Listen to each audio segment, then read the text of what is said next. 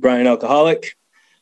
Let me actually set this timer because once I start talking, sometimes, talking about myself, I could keep going and going and going, and I don't want to take the time away from Ted. So, Brian, Grateful Alcoholic, man.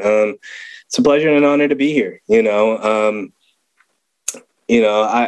My experience with alcohol, I started drinking my first drink was at 14, right? And, I had that ooh-ha moment of I had arrived, I didn't care what people thought. I was having fun. I'm a blackout drinker, so I blacked out the very first time I drank. And, my first thought after experiencing that night, I was with my cousins. My first thought was like, let's do it again the next day. After my cousins telling me like, man, you're a different person when you drink. You're not the Brian we know. It's like the Dr. Jekyll, Mr. Hyde type of thing. And so like that has been, it was fun in the beginning. I think like a lot of us, like there's no problems. We're out here, they're just experimenting. And, I was always curious at a young age what alcohol did, just watching my mom drink. And I mean, she's a normie, but still, like I was curious. And as the years, went by, obviously it started becoming a problem, relatively quick, the obsession kicked in pretty quick for me, where it was just like, I'm cutting class. I am stealing alcohol from different stores. My grades tend to, they go down real fast, and my parents start to notice and like, it just got really chaotic really fast. I almost didn't graduate from high school, right? I had to go to continuation school because like I was just cutting too many classes, not doing homework. And so like, I had no sense of direction with what I wanted to do, like, it's like, people here, my friends are going off to college and like, what am I going to do? And so I started as working with my brother, my oldest brother, who's an independent contractor. And that allowed me to drink however I wanted to. Right. And I mean, from there on out, it was just like, I have jobs. I have these various jobs. I'm working in the restaurant industry, and like, I mean, it just gets bad really fast. I'm making money, but I never have money for rent. It never made sense, especially to my mom, because I always had to come begging for her, like, hey, I need money for rent. Like, aren't you working? It doesn't make sense. And so like the DUIs started adding up and I was married at the time, had one kid.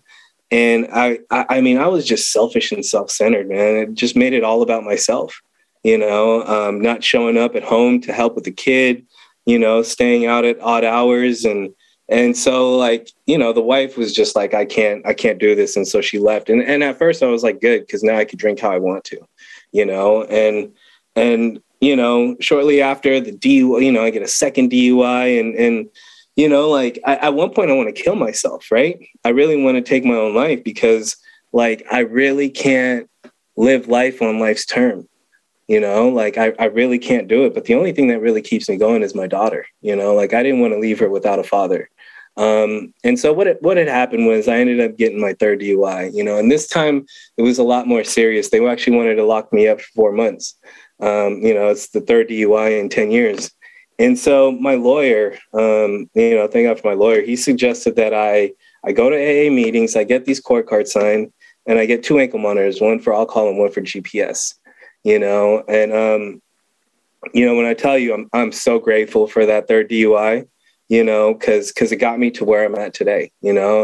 I was reluctant to get a sponsor the first, I was just going to meetings to get my court card signed. And as soon as the meeting was over, I'm out the door, but my home group is El Sobrante Fellowship in El Sobrante.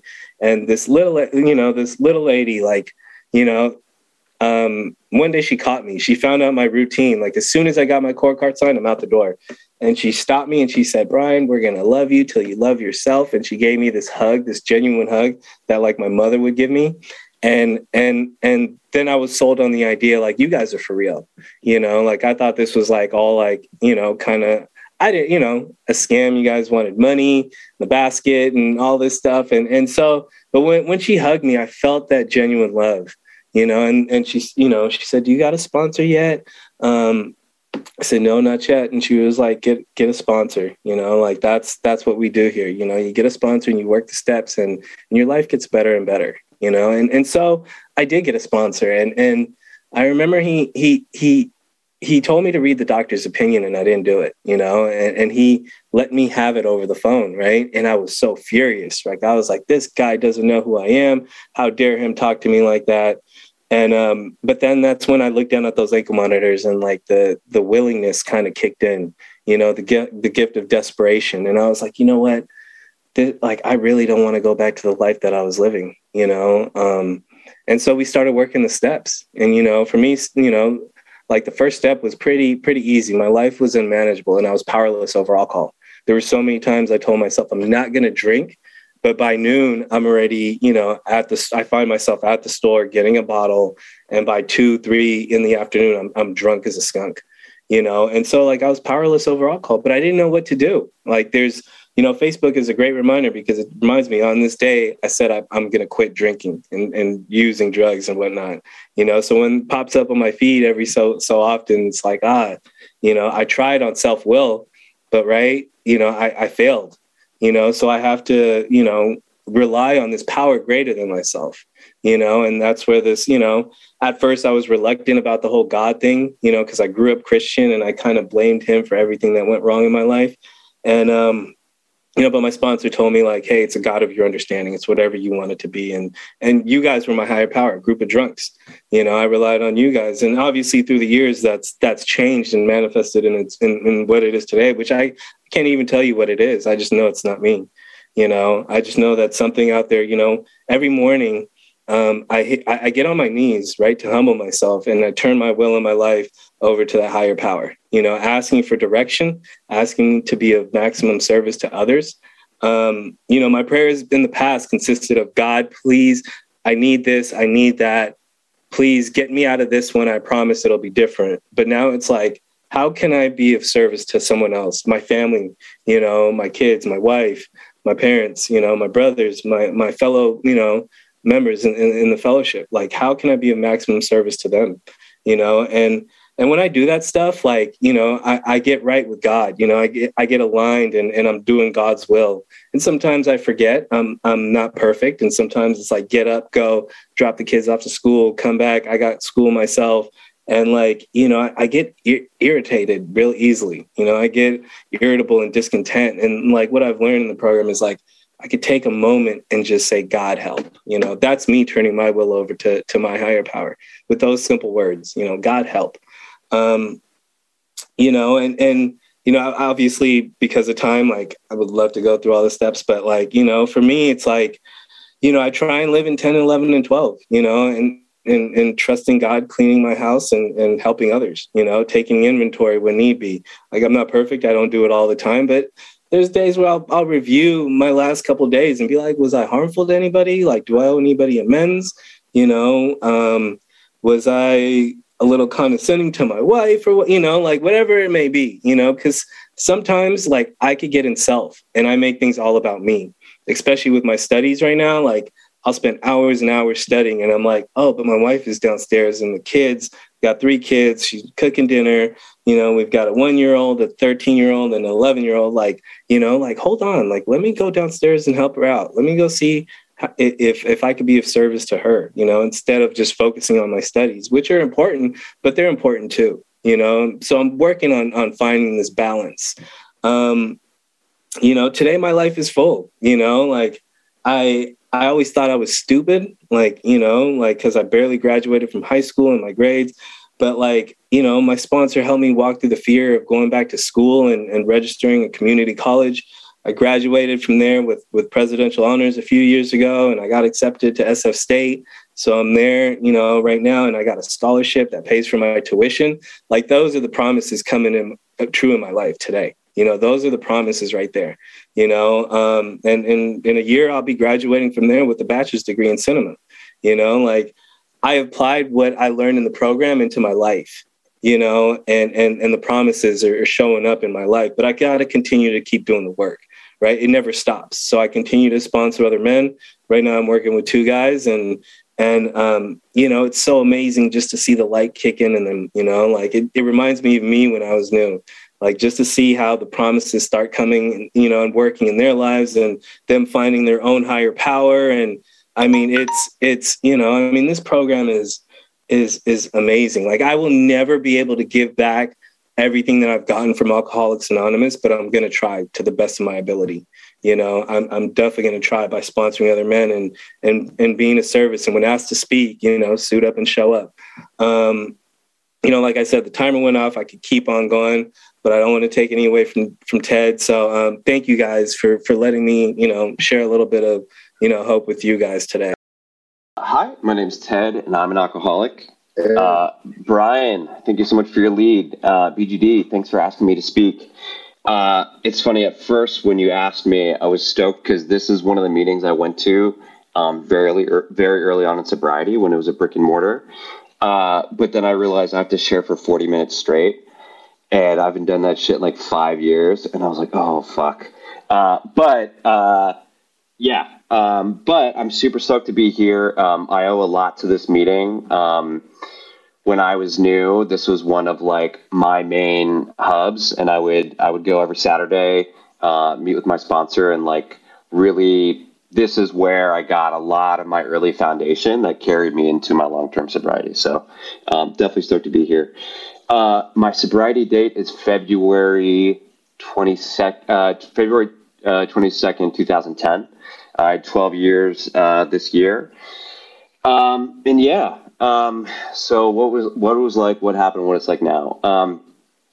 So I used to start my shares with just kind of jumping into my first drink. And it hasn't really been until the last few years where I've like dug into my childhood and my past, where I realized that in a lot of ways I was doing that, my shares and myself a disservice by not talking about some of that stuff up front.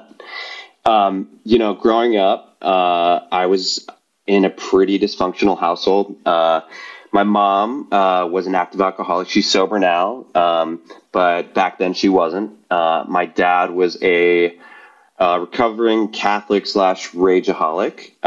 Again, great relationship with him now, not so much growing up. There's a lot of times when I was younger where I was just generally scared by his presence, right? Like I would get in trouble at school, get in trouble with my sisters, and there was a lot of times where I felt small in my household, and I was scared, if I was going to like drop a glass or something like that, like who's going to freak out, what's going to happen, and I think that kind of environment and living in fear early on, I don't necessarily know if those things made me an alcoholic, but I do think it brought me to my first drink a lot sooner than others. So my first drink, I was 12 years old. And at the time, stuff was going on at home. School was tough, teenager shit. But I was babysitting at my friend's family's house. And it was actually kind of like the perfect setup for your first drink. Their house was a old converted bar. So literally like they kept the whole bar. There was just like hundreds of bottles of alcohol, hard alcohol. There was a keg. And I remember at the time, me and my buddy were both watching their youngest son. And I remember like having watched the show Cops on TV. And I remember that they would pull people over and they would walk in like a weird zigzag and wobble and like the sobriety test that they do. And I remember like, I wonder what that's like. Like I want to be able to feel that. It looks fun. So my first drink that night was my first blackout. We found the keg. I think it turns out that beer was super old and moldy and like not digestible, but we did it anyways. And I just remember there was a point where me and my buddy both got drunk, and I was sitting on the pool table, and I had this just like huge like moment of relief where all the fear that I had in school, all the fear I had not being good enough, all the fear I had, with my family or my dad, it was just all gone for like the first moment in a long time. All that was gone, and I felt at peace. And from that moment, I was like, I want to do this all the time. Like, this is how I should feel, right? I also remember in that moment, I was like, now I can finally get a girlfriend, right? Like, all that anxiety, I don't have fear. Like, I can talk to girls. I can have courage. I can like develop relationships, right? And I chase that feeling. It's hard to get. I mean, at the time, it felt hard to get alcohol when I was 12 and 13, but I found ways, and I drank alone a lot of the time when I was young, and as I went into high school, like everybody else is drinking, like I find weed. Weed is like this other like catalyst that like I also fall in love with, right? Like something else that can like make me feel that sense of ease and comfort. And there's one thing that I think like really stood out to me, and I even recognized it at the time, but like, even when my friends in high school and like everybody was like getting into drinking and doing drugs, like they could pause when we all got together and we went to somebody's house. They could pause and hang out for like several hours until we got the bag of weed or till we got the beer. But like they looked content just hanging out. And I remember anytime I would go to somebody's house and I knew we were going to get fucked up, I could not sit still, right? Like I was a fiend, and I think, I'm sure it pushed a lot of friends away at the time, but like I just knew there was something different about me, right? Like we were all getting wasted by the end of the night, but like I could not rest until I knew when we were going to get it, and until I actually like had it and in my system, right? So progresses. I ended up the first time I like was able to like really go for it, I was a camp counselor at this camp I went to for years, and it was the first time where like I wasn't regulated to like the amount of stuff I could like get from my friend's brother or like steal from my parents' cabinet, right? It was the first time I like had full access to whatever I wanted, however long I wanted, right? I crashed pretty quickly, right? Like it took me about 2 weeks till I got fired from there. I think the last night I was there, I was snorting some campers Ritalin, and they were like, "Yeah, dude, you got to go." Like, you're not like, this is not, you're not in the right place. And, that's when I like felt like my legit first real consequence, for losing something when I was drinking. It's funny because at the time, I think it was pitched to me that, I had the option to leave the private school I was going to, but the more I look at it and like really when I think about it, like I probably dropped out and had to go to the other one, the other public school in Philly. So like I was losing these things, but it wasn't registering that it was connected to drinking. It was just like, oh, this is me doing these things, right? And when I take it personally and I'm doing these things that push people away and burn relationships, I'm just going to want to use and drink more. So one morning I woke up, and my uncles are downstairs, my mom and dad are downstairs, and they're like, we found this place, like you have to go. Oh, one thing, before I say that, one thing that I think like really solidified, that I was hitting a bottom, I got in a physical altercation with my dad. The cops were called. I went into a cop car and they brought me to a psych ward. I was released, I think that night, just because like I talked my way out of it, or just like maybe my parents felt guilty. I don't know. But that was like a really scary moment, right? Like I'm in the back of like this huge paddy wagon, like it was like the 1950s, and they're taking me away, and I was like, wow, this is scary, but I still, it wasn't like enough fear to figure out what to do from there, right? It was just like I was just going with it. And so I wake up, uncle's downstairs, dad and mom downstairs. My mom's like, "Where are your glasses?" I'm like, it's 4 a.m. Like, why do you need to find my glasses? But anyways, they took me downstairs, and they said, you have two options. One, you have to leave the house, or two, you go to this like wilderness therapy program, right? So it was pretty easy decision. I didn't want to be homeless. So I was like, all right, I'll go. And it also just like, I just didn't know what the fuck to do at the time.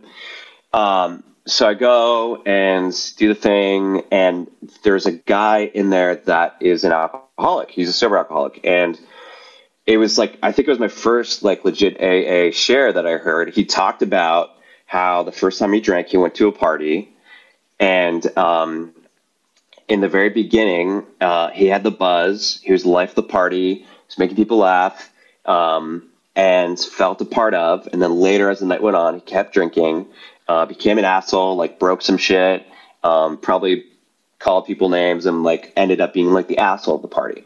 But when he woke up, even though like he like remembered all that stuff, the only thing he could actually remember was the first 15 minutes where he felt that buzz and felt that sense of belonging. And I was like, holy shit, that's me, right? Like that's me.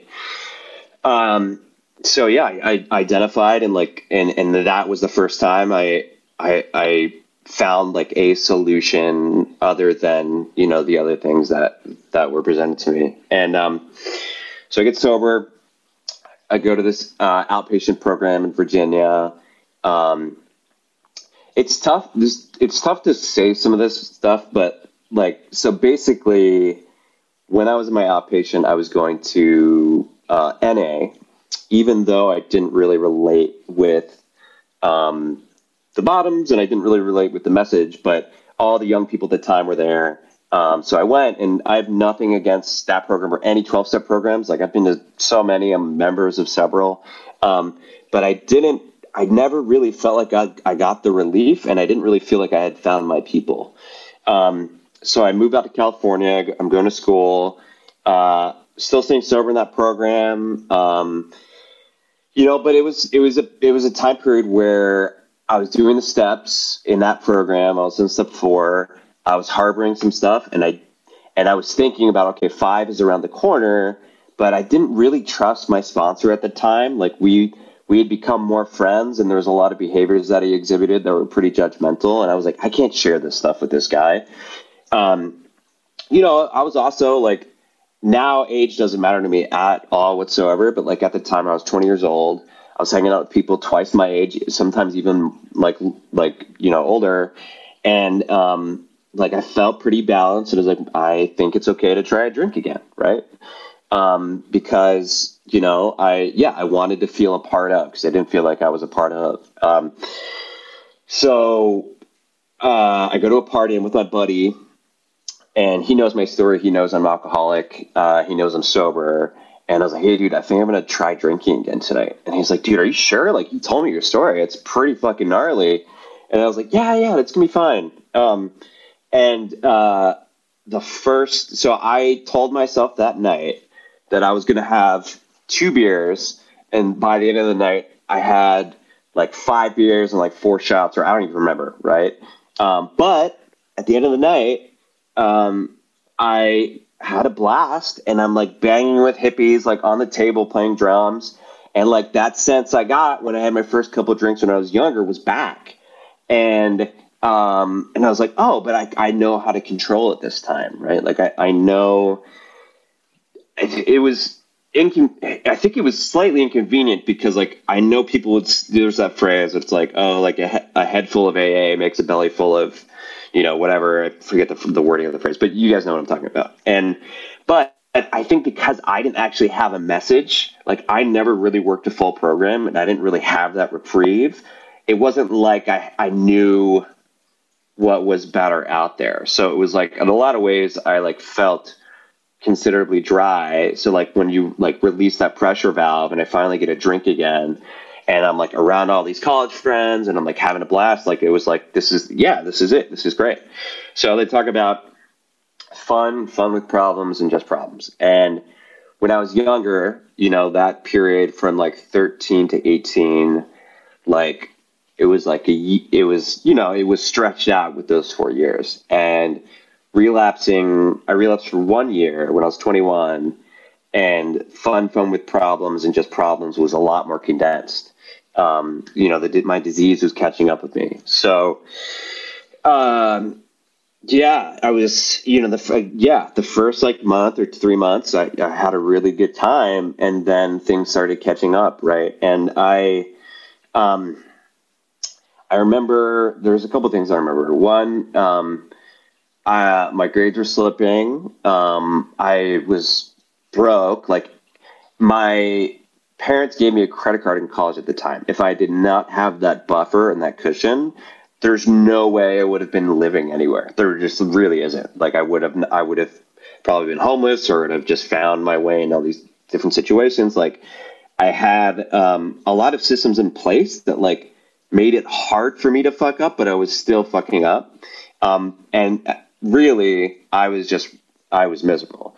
I ended up being in a relationship where I was verbally abusive, um, and things were just not okay. And I remember I went to the Sundance Film Festival with my classmates, and my buddy had ecstasy, and he gave me some ecstasy. I put it in my wallet, and it like broke up in little pieces, and it was mixed together with like crumbs and shit.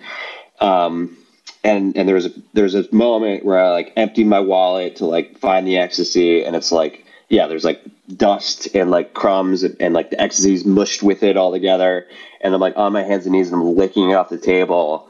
At this moment I was like, oh, I should probably go back to AA, or I should probably get sober again. Like that's like that moment, right? That's the moment where the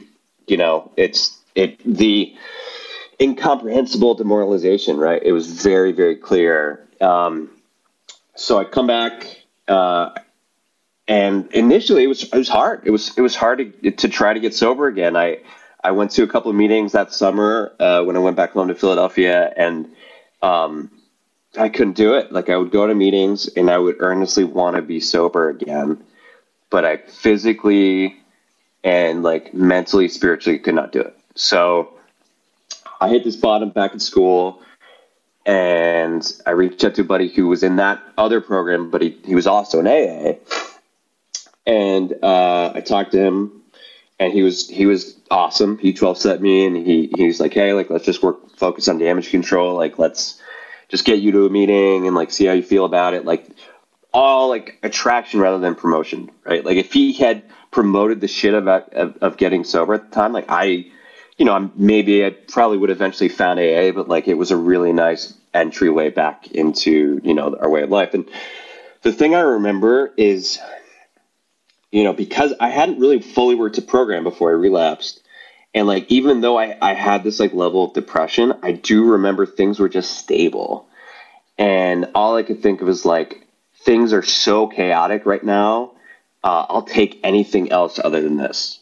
So I went to College Bay in Berkeley.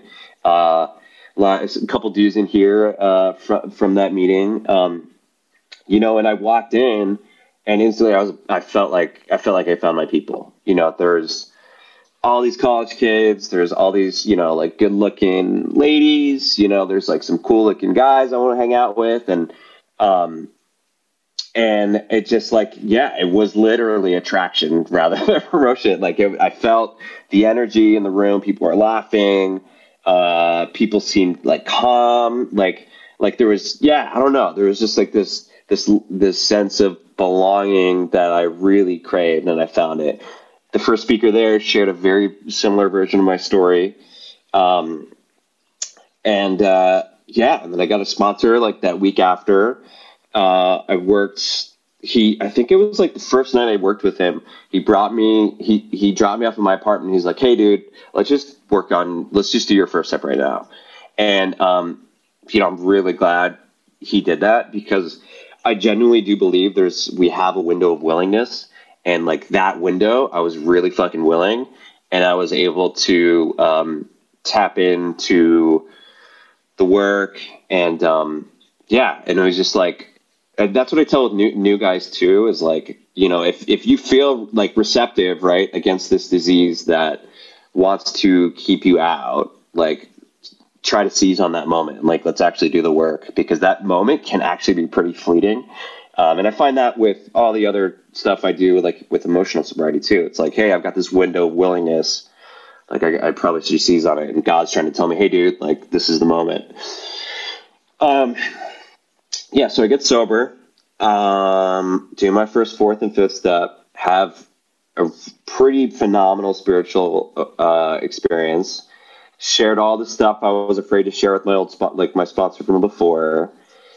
The weight was lifted. I remember I walked home that day after I did my fifth step, and I look up and I could like see the trees, and they were like in fucking 4K, 8K, like everything was a lot more clear.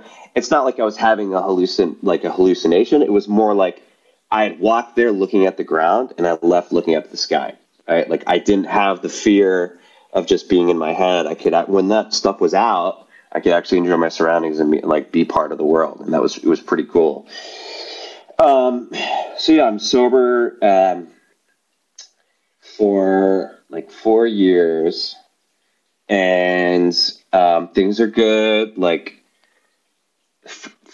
Develop amazing friendships, do a bunch of fun shit. Like later in sobriety, I end up going to Thailand, then I like going to Tiger Cage with one of the dudes that's in the meeting right now. So I did a lot of fun shit. And one thing I like to tell new guys, especially younger guys, is like, even though like we look at the fun times when we were drinking and using, like I've had so much more actual fun that I can remember and hold on to in sobriety that I didn't think was possible before I went to AA. Like I've jumped out of fucking airplanes. I've been all over the world. And that's something that I always forget is like, hey, this is the full life that I ended up getting, that I didn't know I could have. So 4 years sober, stopped working a program, going on Tinder, compulsive dating, acting out, burning relationships, character defects, and I hit another bottom.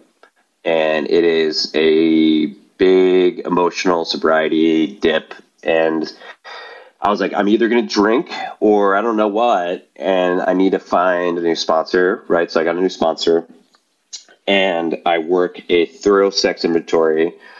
Everything I did beforehand and mostly in sobriety, right? Because I did a lot of damage sober. After I get that 1-2 year pink cloud, I start acting out again, and it catches up with me. I do this. I reach out to the sponsor. I'm willing again because the pain is big enough for me to actually do something about it.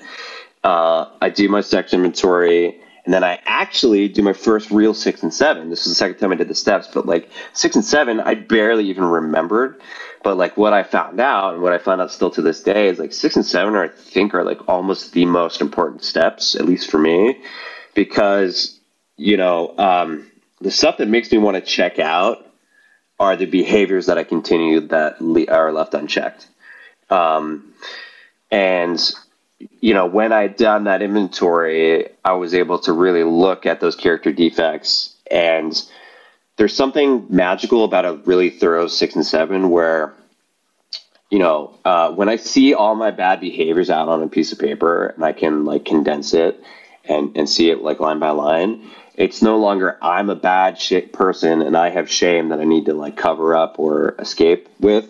It's, these are things that I have done that are not in God's will, not in my higher power's will, and it's not me.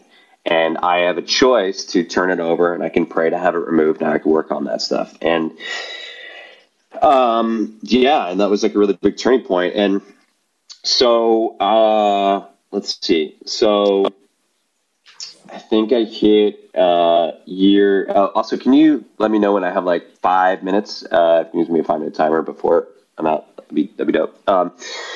So I'm sober. I moved to LA, and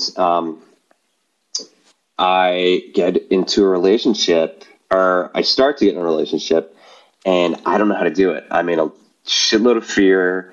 And, everything that wasn't working for me that made me do that sex inventory wasn't working for me trying to start this new relationship.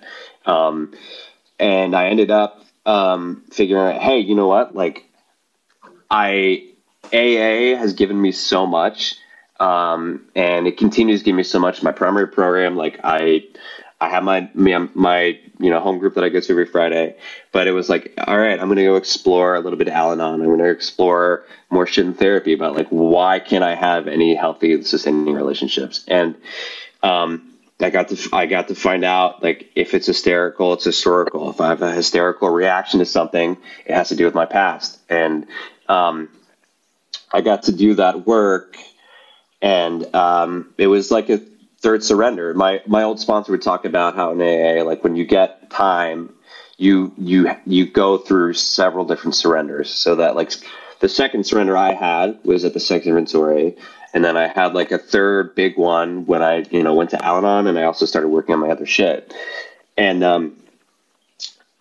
I think, yeah, I mean, like, it opened up a lot, and, I'm in a relationship now. I got engaged, in December, which is fucking awesome. I've been with her for almost 5 years, and I have a job, and I don't always like the people I work with, but I like my job. I get paid to be creative, and I get paid pretty well for what I do. And I have a French bulldog that's like my son. I fucking love him.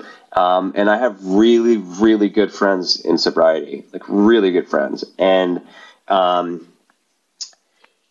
I think, one thing I will say is that I have definitely not lived a linear, like happy-go-lucky sobriety. I've lived a pretty messy sobriety, but I've done work, and like, the one thing that's always been consistent, right? Like, there's been a year, a year, if not a year and a half at some point, where I wasn't doing any AA, I wasn't going to meetings.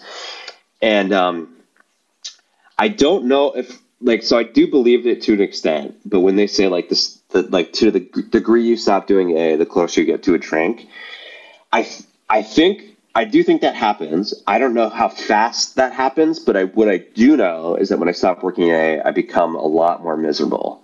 And, there's a very key difference between when I'm talking shit out, I'm being honest with people, I'm doing 10 steps and going to meetings, I'm letting go, versus like having a resentment, like fostering it, raising it as my own, and like letting it consume me and become, this thing where I'm irritable, restless, irritable, discontent, just like I was beforehand. And I think sometimes for me, it can be very easy to get there because I have all this stuff, right? Like, I made this life that AA set up for me, and I can sometimes take it for granted, and I can like slack off. I can go back into those character defects.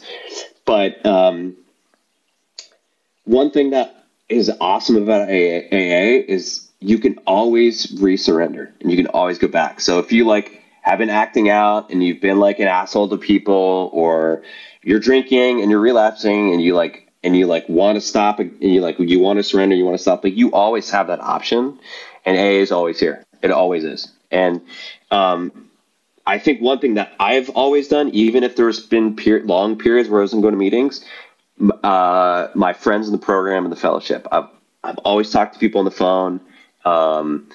I've reached out to current sponsors, old sponsors, and I've surrounded myself with other sober alcoholics. And that, I think, like, is pretty much the common denominator.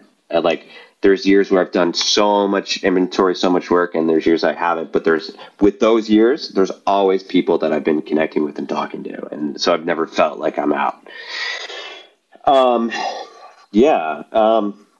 So I guess I'll just talk really quick about what happened to me this last 2 weeks. So I ended up going on a work trip to Spain, and it was awful. Real quick, I started a men's meeting with my old buddy that I actually went to College Bay with, Friday nights on Zoom. A couple of you guys in the meeting are here, here right now. But that was like huge, right? COVID hit, shit sucks. Like, let's start a men's meeting with like all the homies, and we opened it up to, several other people are right. Like, it's on the listings. You can go to it. And that was a huge saving grace for the last 2 years. It's been awesome connecting with old people that I've known for a long time. And it's also great to see new people. It's awesome. It's great to like welcome newcomers in there. I actually got a sponsee that, not Gabe, but there's another sponsee that lives in Kentucky that I met on Zoom, and we all got together, last summer, went to like around, not Santa Barbara. We went near San Diego, and then a bunch of us grown-ass men went to Disneyland and had a fucking blast.